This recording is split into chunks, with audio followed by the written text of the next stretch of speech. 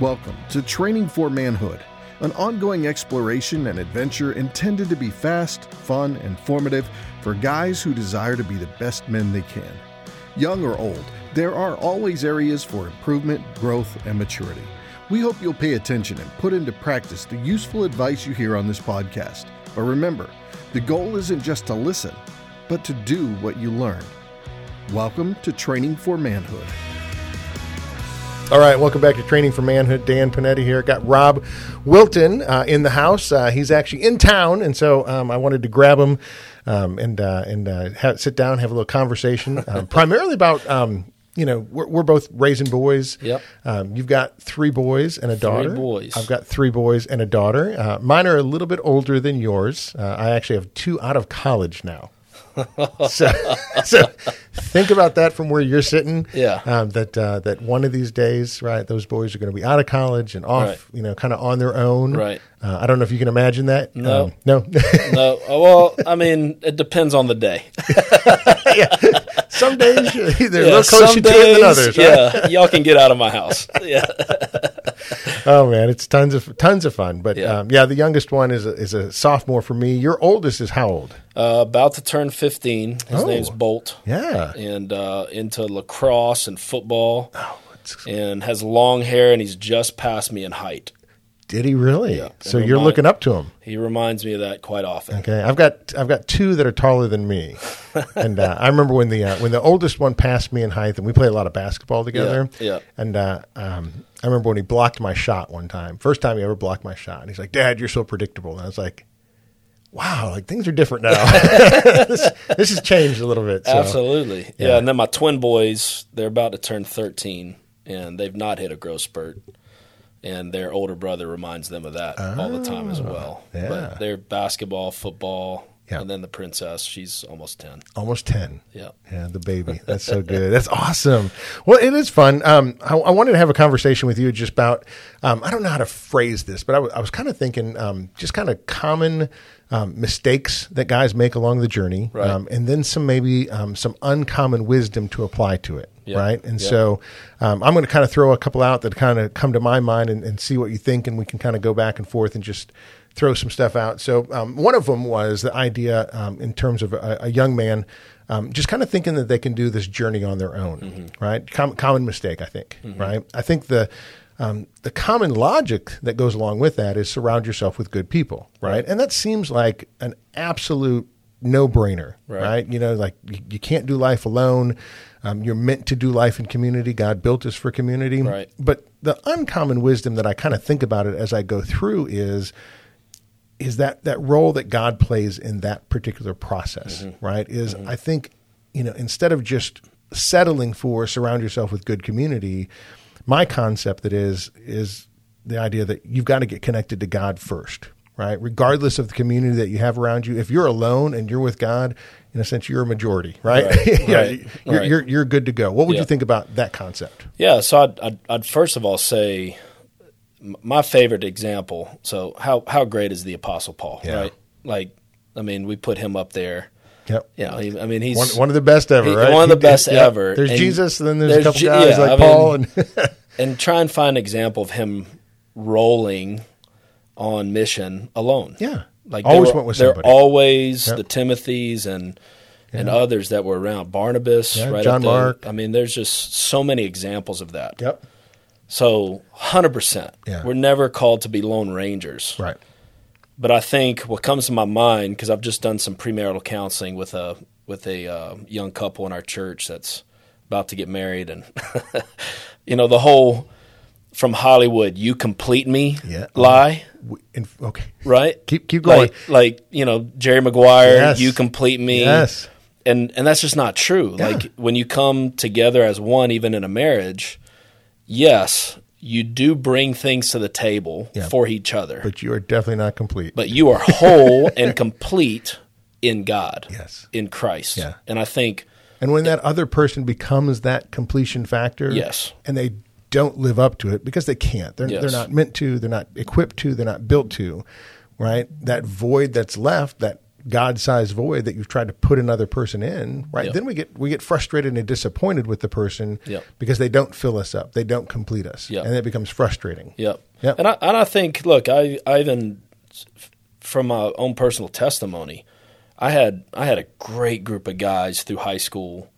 The church that I was a part of, which my dad was a pastor, we had a strong student ministry, the whole deal. My first year in college was a season of rebellion.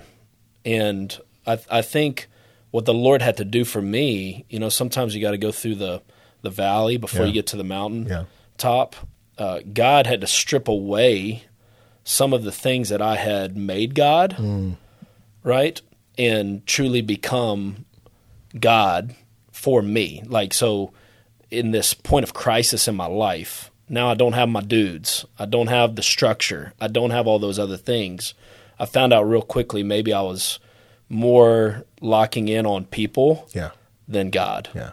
And when all that was stripped away, it became a point of crisis to where, I didn't do anything to have to go to jail or anything, but I was rebelling and I was tasting of the world. And it brought me to my knees to where truly my relationship with Christ became primary. Yeah. And I would say the same thing happened for me and my wife's journey. We dated for 7 years, and we had one epic breakup before we got engaged. Okay. But when we broke up, we became more complete in Christ before we became one flesh, right, in marriage. And we both say the reason why I think we've had such a happy marriage is because of when we broke up. Yeah. We became more dependent upon the Lord than each other. Yeah. Yeah. So Trish and I have a similar story. Yeah. It was more on me than it was on her. Okay. I had a little crisis because my family was falling apart. And so I really felt like that I was not going to be able to complete her, right, to be the man that she needed. I went, spent, a couple of months just kind of reading through scriptures and looking at all the men in scripture and just like, hey, what kind of man does Trisha need as her husband? Right. And I walked away from that experience saying, there's some really unimpressive guys in Scripture with a really impressive God. That's good. That's, right? And I was like, really good. Hey, I can be that, right? Yeah. I can be a pretty unimpressive guy with a really impressive God. And it was really more that kind of idea of Trisha doesn't need me to love her well. She needs me to love God well. Yep. And then for me to allow God to love her through me. Yeah. And so, Dan Panetti at his best day is not even going to get close to God at his worst. Yeah. And if I can, just allow God to love his daughter through me, so that when I don't love her well, he still will. Right. When I don't have the patience, he still will. Right. When I don't have the energy, right? I don't have the vision. I don't have the understanding. God does, and he supplies that. And so that was my crisis as well. So and I think the greatest commandment, right? What Jesus, he didn't just tell us to love people. He told us to love God, and then love people. Yeah. But I do like that concept you said, though, that wilderness experience is sometimes God does strip us away. He does. From all those things that we have made idols or gods, right? Yep. Second commandment, right? Shouldn't have any other gods before me. And you're like, what does that even mean? Like, I'm not going to worship other gods. And it's like, no. Right. But you can make things gods in your life. Right. And so when God does a great thing to you and strips those away to allow him to take that not only preeminent place, but a place that only one thing fits, right? That is really a God in your life, those other things then find their proper perspective. Yep. Those friendships, those relationships, those skills, those abilities, all those things, right, get placed in the role of, hey, now that I'm God's man, I can use the things that he's given me for his glory. Yeah, the pinnacle of your discipleship and your growth should be your time with the Lord. Amen. Like, period. Amen. And you'd be amazed. I mean, I'm a church planner at how many people don't see that. What they see is a discipleship program in our church as their pinnacle, right? Yeah, or my sermon on Sunday. Yeah. Like which are good. Which are good. I'm just well, I know you won't pat yourself on the back, but you might be one of the best. My wife is an amazing sermon writer. I mean, let's just say that. But you deliver them, right? You're the man up there giving it with that, I was talking before that South African Cajun accent that very few people have. Yeah. But, I mean, it's true. Like, we've put all these things around us that are all great things to help us grow, but they should never be the pinnacle of our spiritual well-being. Yeah. Well, even that, saying that. So, like, I mean, and you're a pastor, right? When a person comes in there, if you're doing all the work that you've fed yourself on, right? You've studied, you've read, you've spent time in the Word. But if you're delivering that to people who are spiritually starving, that's different than people who are coming in there and they're receiving from the Word of God, and they're also taking what you're saying and taking it back to the Word of God and saying, "Hey, let me make sure, right? This is lining up." That's a totally different audience, right? Absolutely. Because now it's not the, "Hey, I hit a home run" sermon. It's the, "You know what? That was great. I'm feeding myself already, but I'm coming in, right? And now we're dining together." Absolutely. Totally different. Totally different. Totally different than if you're the only one bringing the meat and potatoes and people are just starving for it because they haven't gotten any throughout the week. And I think that's a great reminder to us that, right, you have to have that alone time with God to have that growth. And then you can take that to the community around you. Right. Well, and let's just be honest, people and even pastors, I know this sounds crazy, let you down. Like, we are imperfect. Yeah, it's true. And we have bad days, and we don't call people back, and we're not there at all time. And it's amazing how many people, and I would say this is applicable to my story and going off to college, right? Mm-hmm. All of a sudden now I don't have this security blanket of people around me and all this kind of stuff, and I wasn't feeding myself. I wasn't having a personal relationship with the Lord, and we're able to, in a sense, we need to lean into accountability and friendships and programs and sermons and preaching and all that kind of stuff. But I love what you just said, dining together. Yeah. How different would a brotherhood look like if everyone had, at some level, studied, prepared, tapped into the Holy Spirit, feasted upon the Lord, and then all 5 of those people who've done that now come together. Now we get together. Now you're talking I love that. What I think we saw even right in the book of Acts. Now you're talking movement stuff. Love it. Yep. All right, second one. Okay. Kind of a mistake that people make, and it's just the opposite, right? But instead of the idea of walking through life on your own, the idea that you walk through life with a community of people, but in some way, kind of overestimating the influence that they have in your life, right? And so, the journey that you go through, I've often heard it said that you're the average of the 5 closest people around you, right? And at some level, there's some truth to that, but again, the problem with that is, if I'm walking with the Lord, right, then the 5 people around me hopefully don't have as much influence as the Lord does in my life, right? And so, I look at Jesus on his journey. Mm-hmm. Was he the average of the 5 people around him? And the answer is no. No.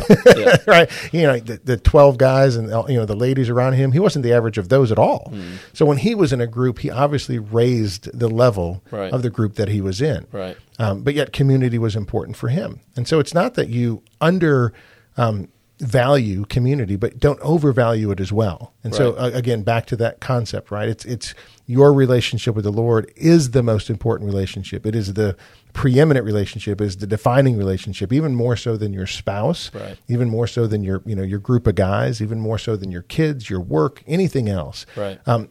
But then once that relationship with God is central, it defines the other relationships around you. Right. And so I just think from a young man who's making a journey, and somebody tells you, hey, here's the thing, like, if you want to be wealthy, hang around wealthy people. Right. And my thing is always like, be careful of that concept. Yeah. Right. Because if you're hanging around God, right, then his call in your life may be different than what you're thinking and what other people around you think is valuable. Right. So be careful of just the idea of placing good people around you or even godly people around you. Mm-hmm. As long as you're connected to God, make that the central focus of what you're trying to do. Thoughts on that? Yeah, absolutely. I think, it goes back down. So let's not negate the importance of finding Pauls in your life. Okay. That are mentoring Timothy's. That are mentoring, right? Yep. But I would say I've grown the most when I actually seek out opportunities to be around a Timothy situation. So what I mean by that is I've put myself in connection with a group because I fully intend to give as much as I would get. I like that. So I'm leaning in with the purpose of what you just said, raising the bar or influencing. Maxwell says leadership is influence, right? I'm coming into this group knowing and recognizing that I have something to offer, and ultimately what I have to offer is not myself, it's what God has been teaching me. Yeah. And we just know that's so I'm open to receiving. Yes. Right, which is always a position of saying, hey, God, when you place me in positions, I'm going to learn from those who are around me. But hopefully, because I've been tapped into the source, I've also got something that I can teach where I go as well. Right. And so being open to that concept that, where you are, the wisdom of God is. I love that when, Bible kind of gives you the idea that you have the opportunity literally to speak the words of God. Mm-hmm. I've got the Holy Spirit with me. Mm-hmm. When I open my mouth, right, it can either be words driven by the flesh, right, and Dan Panetti's wisdom, which, nobody really needs, but right, we all need it. Absolutely. Or it can be the wisdom of God that I can allow Him to give me, right, to bring into a situation. Yep. Like I literally can speak the words of life, yep. right, or the words of death, yep. right? And and when God says choose life, I mean it's that idea of choose the words, right, that are going to bring the power of the Holy Spirit yep. into the situation around you, yep. and you have the opportunity to make that decision. So that's incredible. Yeah, I think jumping into this mindset that like I can't remember how you're the sum of the five people. That's just such a I don't know if victim's the right word, but I think it's something that limits it. Yeah, right. Like, it just limits, me and who I am, but yet it brings an awareness that the people around me do have an influence. Yeah, yeah, and it's an easy cop out. Yeah, right. It's an easy cop out. It removes you from ownership. Yeah, a little bit of that. Right. Yeah. So and if that's what, to go back to what we said in the first point, if that's what's going to determine the status of your spiritual growth or how you're doing in life or whatever else, man, we've got to really tap into the Lord. Yeah. Because the Lord did not, create us to be so swayed. Yep. He's given us resolve. I mean, that's what I'm here preaching on this weekend, right? Daniel had resolve. I like that. Daniel 1:8. Yeah, Daniel had this resolve, no matter the circumstances, no matter who was around him, to be true to who God called him to be. Yep. Yeah. Yeah. That's a good story. That's a good character. Okay. My next thought, right, is the whole idea of young guys who think less of themselves because of their humble beginnings, right? I didn't come from the right family. I wasn't brought up in the church. I hear this from guys all the time. Right. This whole idea that, in a sense, they've been hamstrung, right? That they're not as far along, in their journey of life where they want to be because of certain things that have, prevented them from moving forward, right? And so I think, conventional wisdom is this idea, it doesn't really matter where you begin, it matters where you end, get on your horse and get going, right? Which I think is interesting. My thing is, it's interesting, is sometimes I think God wants to use your humble beginnings to take whatever mess that was and make it into the message. Like don't miss out on that fact, right? That, not everybody can start at the same spot. And so if you started at a different spot, maybe ask God, hey, what do you want to do with this? Right? What do you want to do with this humble beginning? What do you want to do? Hey, maybe I came from a broken family. Well, fantastic. Like, what do you want to do with that? Right.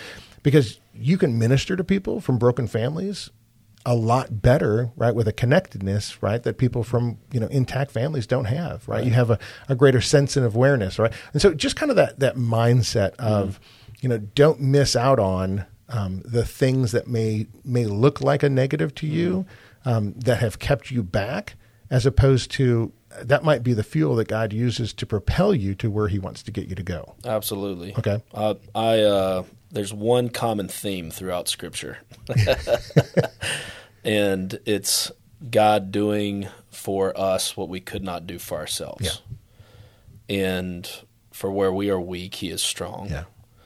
And truthfully, that's our entrance into the gospel is not what we've done for God. That's right. It's what He's done for us, Yep. right? My summary I love saying is, you can't, but Jesus did, And because Jesus did, now you can. Now you can. But the reality is, I would say that the more difficult your background, the more humble your beginnings, the more it looks to the world that you shouldn't be able to do what you've done. That's right.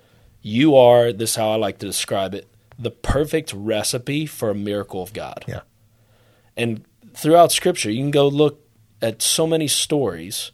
God didn't select the brightest, the best, the perfect. He chose people that the world would have never said Sure. could do that. Yeah. Because at the end of the day, what's the goal of God working in and through us? It's God's glory, not ours. Yep. So God's actually interested in finding someone who's available. My wife preaches this to me all the time. God doesn't want your ability; He wants your availability. Right? That's right. and if you are a stutterer, if you don't feel like you have the talent, Yep. if you've had the rough background, yes, okay, what you just said, God works all things for the good, right? So that means if He has to turn something that was bad for good, just know that God could have brought you through something. Yeah. Because He's going to use you because of now your frame of reference and understanding and wisdom from that to be a blessing to someone who's going through that very same thing. But secondly, the more you say you can't, I think the actual perfect recipe for a miracle God thinks about to happen. Yeah. I don't share this all the time, but when I was a kid, I flunked classes because I refused to stand up in front of people and speak. Really? I was scared to death to speak. And something switched. I believe it was when the Lord called me into full-time ministry around college. And I still get nervous. People think I'm all charismatic on the front row. I'm getting my nerves out. I still get nervous every time I speak. But it's always been the reminder to me that this isn't me. Yeah. This isn't me. God speaking I know through the me. little kid that I was. Yeah. And I know how I fought people because I would not stay in front of class to deliver any message. And today I speak all the time. Yeah. That's God. Yeah. And that's what God wants to do through your life too. Perfect example right Yep. there. I love that. Now let's take the exact 180 on that. Yep. What about the person who comes from a great family, right? Great beginnings, Yep. right? A great church, great mentor, and part of this, right, is also you, Yep. right? So it's 100%. kind of funny, right? You've got, both, I think in a lot of people. But, the person, and I always think of, Luke 12:48 says, to whom much is given, much is required and expected.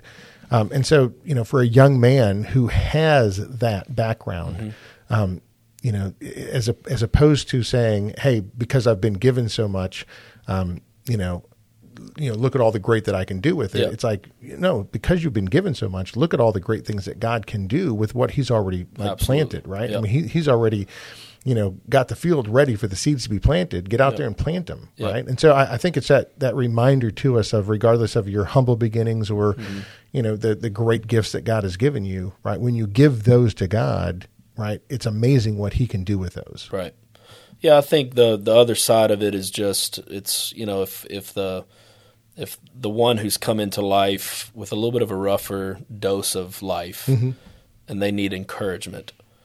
One who's come into life that has a lot of things, they need humility. Yeah. It's okay. Yeah. The Sons of Thunder, right? Yep. Who wanted to be the greatest. Yeah. Which side am I on? Right? Like they need to be humbled, Yes. but to whom much is given, much is required. Yeah. I love Acts 9:31. Okay. And walking in the fear of the Lord and in the comfort of the Holy Spirit, the church multiplied. And so fear of the Lord is maybe what I would share to one who's strutting a little bit. Yep. Right? Keep yourself humble. Be thankful with gratitude of all the gifts that God has given you and all the amazing things, but know that your life is not your own. Yes. And God has designed those blessings for His glory. Then there's walk in the fear of the Lord, comfort of the Holy Spirit. That's the word for someone who's had a rough go at it. Yep. And just know He's the lifter of our heads. And God has prepared you to do great things. And love it. That's the sweet spot for both sides of that coin. And hopefully multiplication happens, which is what happened in Acts 9:31. Love it. Last thing is just I think a common mistake a lot of young guys that I know make is that they'll address spiritual things later in life. I think, the wisdom of that, right, is from a conventional standpoint. So many people want to, be successful in the things of the world, and then they'll get to the spiritual things, which are, kind of weightier matters, right? Heavier matters, bigger matters, right? When they're more mature, right? I mean, they don't want to be a kid wrestling with these things, right? So it's like, you go to college, you do stupid stuff, right? You get married, you have kids, you have a family, and then it's like, okay, now it's time to start addressing, the big issues of life, right? And my thing is just, I think the concept is, if it's important, address it today. If it's not important, don't waste your time with it, right? If God is the most important thing in life, then when you're 6, when you're 8, when you're 10, right, address who he is and try to figure it out now. Yeah. If he's not that big of a deal, then don't waste your time with it. Right. If you can do life on your own and you've got it all figured out, and you wake up in the morning and you're not worried about the earth spinning around the sun, you're like, who cares, man? It's, right? I got this. Yeah. Right. Then you don't need to address who God is, right? Because you're the center of the universe, so don't waste time with it. But I think it's just my thing is really that don't wait to try to address who God is and what he means until later in life. Because I think you miss so much of what God could be doing in planting seeds and deepening you and preparing you for something great, where you miss it. Like, if you start addressing things when you're 50, right, you've missed it. Right, the first 50 years of your life, you could have been doing something for God, and he only gets the last 20 years or 30 years of your life. It's like that's not a good life to me. No. What do you think about that? Well, I think every day's a gift. Yep. And every opportunity is an opportunity to make a difference in this world. Where does that start? That starts with our, as we've been talking about, communion with the Lord, a relationship with the Lord, and getting to know him and grow to become like him. Yes. God can use a 6-year-old as much as a 50-year-old. And why wait? The realities of the truths of God's word, although might look a little bit different, and even in our lack of understanding or life, you and I at our age have some perspectives that a 6-year-old doesn't, or that a 13-year-old doesn't. But the richness of God is the same from one generation at every level to the next. And I think cultivating the core of your communion with the Lord as early as possible. Yeah. I know, I don't know about you, Dan. I mean, I look back and I've been wasting my time with a lot of stuff, right? and it's amazing how you get a little older, you get more urgent. Yeah. So those of you who are younger, learn from these two old guys on this podcast right now and press in earlier. Yeah. I know that was wasted time in a lot of ways, but the Lord's gracious and he's kind, and but the urgency that you're speaking to is so important. Yeah. I think that's one of the things when I look at young men, and I say, if I were the enemy coaching against mankind, right, my primary attack would be on young men. Because if I can get the young men distracted, discouraged, disappointed, focused on the things of the world that are going to be temporary, and I can keep them distracted as long as possible. By the time they figure out, you know what, this stuff isn't important. This temporary stuff is just temporary. The eternal stuff is where I want to put my focus, right? And I can keep them until they're 50, 60, 70 before they focus on that. Then the energy that they bring to that, right, is very little. And the depth that they bring to it is pretty insignificant as well. But if I get a 16-year-old kid, right, 10-year-old kid who's interested in spiritual things, interested in eternal things at a young age, you're right. At the beginning, it seems like, right, they don't bring a lot to the table because they're young, but multiply that now exponentially. That 10-year-old who becomes 20, becomes 30, becomes 40, right? All of a sudden, they've got 40 years of walking with the Lord, right? Their depth of their insight and their understanding and their relationship. And when they open the Word of God, right? And it's like, I've been through this thing 5, 10, 12 times, right? Imagine what that life would look like, right? On that particular journey, if you started, earlier and took it seriously. And I just think that, for our young guys, we got the Super Bowl, things like that coming up, right? So many young guys spend so much time focusing after things that seem like they're important, but we all hang up the cleats and we all move on to other focuses of our life. But the spiritual part gets a secondary, or even worse than that, priority in our life. Imagine if that became the preeminent focus of our life, and then we also played football, right. or we also played music, or we also did something else, right? But our spiritual life was preeminent, and then we did that for 40, 50, 60 years of our life. Imagine what the culture would look like with men, right, who are the spiritual leaders, not only of their family, but of our community. And I just think that would be such a different focus. Yeah, I shared with you my oldest, who's 14. We're going through John Tyson's Primal Path this year. Okay. And the simple discipline, I mean, like literally, I flew into Dallas last night, and me and my son are on a FaceTime call having a 15-minute devotional together. The discipline that I'm embedding within his heart right now, that minimally 5 days a week, we're opening up the Word. We're like, just think about if he stays that course, right, and he's 50. Yes. And how much richness he's pulled from knowledge and experience and prayer and seeking the Lord. And that's where I think my spiritual disciplines were a little bit more random. Yeah. And they were still significant. But it was missed, right? Yeah. Missed opportunity, Yeah. missed seasons to dive into the richness of who God is. Yeah. So good. So good. Well, that's good. I love, your 3 boys, my 3 boys, and our precious daughters. in the midst of those boys that we're raising them in, right now my daughter's in college, and so she's not around her brothers. And, even though she misses them, right, it's a good season for her to grow and develop as a young lady. But just those young men, I think about, how do we get them focused on the things that are important, and grow them up. And I think, if our boys could stand on our shoulders from a spiritual perspective, and then their boys could stand on their shoulders, and then their boys could stand on their shoulders, imagine what 3 or 4 or 5 generations of godly young men would look like. That'd be a nice tree in our culture. Oh, there's no doubt. And I've shared this with my story. My grandfather, my papa, who's with Jesus today, John Wilton, first Wilton in our family that we can trace back, that ever met Jesus, followed Jesus, whatever. And, his 3 sons met Jesus. I was born of the second son, my dad.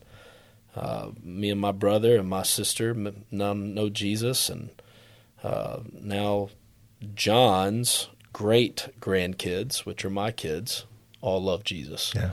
And that's the dream. And that's so I always challenge, if there's anybody listening right now, you don't have anyone in your family that's ever come to faith in Jesus, start praying for your great grandkids right now. That's right.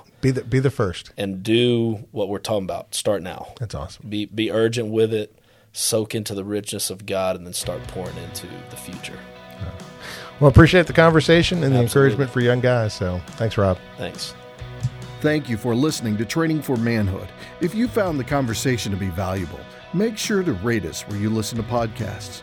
Also, check out additional content on our website, trainingformanhood.com. That's training4manhood.com. Until next time, in the words of King David, be strong and show yourself a man.